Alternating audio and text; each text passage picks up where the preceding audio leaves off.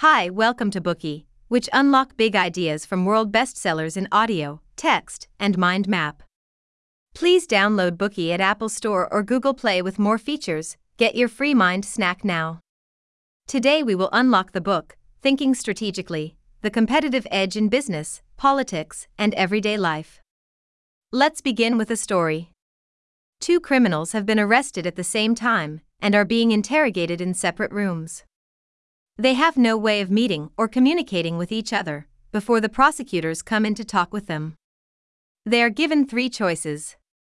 The first is to avoid incriminating each other and stay silent. By doing so, there will be insufficient criminal evidence, and each of them will face only 1 year in prison. The second choice is for one of the criminals to testify against the other. The whistleblower will be released, and the other sentenced to 10 years of prison. In the final option, the two criminals would report each other, which would provide solid evidence to send them both to prison for 8 years. Which strategy do you think they will adopt? Let's analyze the situation. If they only consider themselves, the best strategy is, of course, to confess. Doing so ensures that they can get the minimum sentence, whether or not the other one confesses or holds out. There is, however, one major problem. If each of them decides to be selfish, only considering themselves, they will both turn on each other. This will result in the third choice: they both go to jail for a long time, although not the longest. This hypothetical story illustrates and gives the name to a famous game theory called the prisoner's dilemma. In life, we often face various complex situations, and we want to make the best decisions we can. And today's Bookey will share how the leading experts in game theory advise you on using strategic thinking to make decisions. Now, you might be thinking that the case of the prisoner's dilemma is extreme, and that in real life, we don't need to use any strategies. This Bookey will help you to understand that this is a massive misconception, and strategies can help you. We live in an era of uncertainty. Everyone must make decisions whether they like it or not. We make both big and small decisions every day, whether we're playing chess or looking for a job. Should you compete for that promotion? Who would be the best teammate for your casual basketball game? Strategic thinking exists everywhere and anytime in our work and life. This vast scope in which we use strategic thinking leaves us with an important question: how do we become good decision makers? The book Strategic Thinking will help you unlock the secrets to improving your decision-making skills to solve problems in work and daily life. This book was originally published in 1991 and has two authors, Avinash K. Dixit and Barry J. Nailbuff. Avinash Dixit is Professor Emeritus of Economics at Princeton University, who has taught many courses on game theory. He received his Ph.D. in economics in 1958 from the Massachusetts Institute of Technology, and throughout his career studying strategic behavior in international trade policy, has become one of the most prestigious economists of our time. The other author, Barry Nailbuff, obtained his doctorate from Oxford University as a Rhodes Scholar and teaches courses on strategy and decision-making at Yale University. He also applies strategic thinking to provide decision-making consulting for companies such as McKinsey & Company. This book, jointly written by two strategists, looks at several popular and real-life case studies. It uses these to illustrate to tell us how to apply strategic thinking to optimize decision-making and minimize risk costs. In other words, it will teach us how to make better choices in our daily lives. In this Bookey, we will decipher the book from 3 different angles and in the following 3 parts. Part 1: Strategic Thinking and the Classification of Game Theory. Part 2: How to Make Strategic Moves. Part 3: Real-life examples of strategic moves. Part 1: Strategic Thinking and the Classification of Game Theory. Strategy refers to one's method and careful planning in handling matters, and the nature of strategy is manifested in game theory. To better understand what the abstract concept of game theory refers to, we can look at an example. In chess, whoever makes the first move, and which move they make will affect the other player's move. The move by the person who plays second affects the first player's choice for their next move, and so on. This influence that the players' moves have on each other is an example of game theory. In the game, in order to achieve their own goals and interests, both players need to decide what actions they will take based on the overall situation and their opponent's decisions. So, what types of games exist in game theory? If we look at the games separated by outcomes, then they can be divided into zero-sum and non-zero-sum games. A zero-sum game refers to a game in which the interests of the players are strictly opposed. In other words, one player's gain will become the other player's loss. If you look at rugby or tennis, for example, the match ends when one team wins and the other team is defeated. There is never a tie.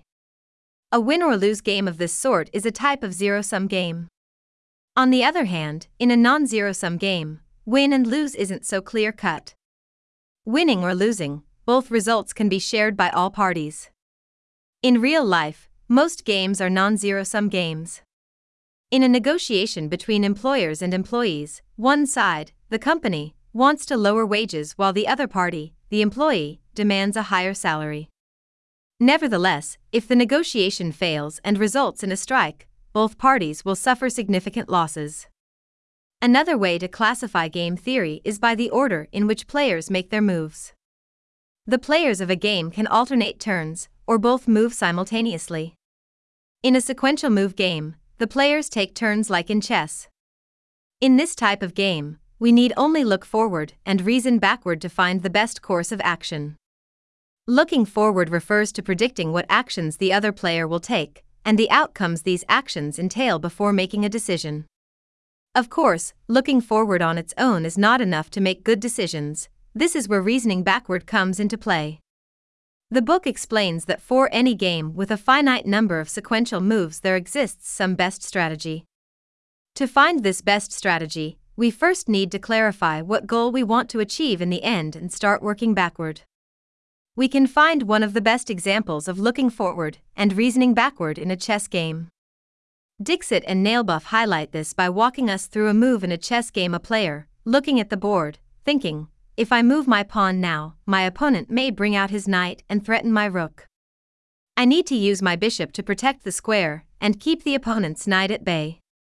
Now that we've talked about sequential move games, let's move on to simultaneous move games. These are games in which players make moves at the same time without knowing each other's strategies. Remember how to play rock, paper, scissors? Both players must make their choice at the same time without knowing what the other player will choose. Rock, paper, scissors and the prisoner's dilemma mentioned in the beginning are both examples of simultaneous move games. In this kind of game, a player uses their own judgment to predict their opponent's strategy. Therefore, to apply this to our lives, we need to develop the ability to quickly see through the opponent's strategy. So how exactly can we detect the opponent's strategy? There are 3 rules of action. The first rule is to find and use a dominant strategy. As the name implies, a dominant strategy means that no matter what strategy your opponent adopts, your strategy can outperform others, ensuring that you are the winner. In certain games, there may be only one dominant strategy, and the player who finds it gains the winning advantage. Thinking strategically uses lots of examples to highlight how strategy and games matter in real life. One of these is a case of 2 newspapers, Time and Newsweek, who are business competitors. Suppose Dixit and Nailbuff write, there are 2 big news stories and editors must choose one to be this week's cover story.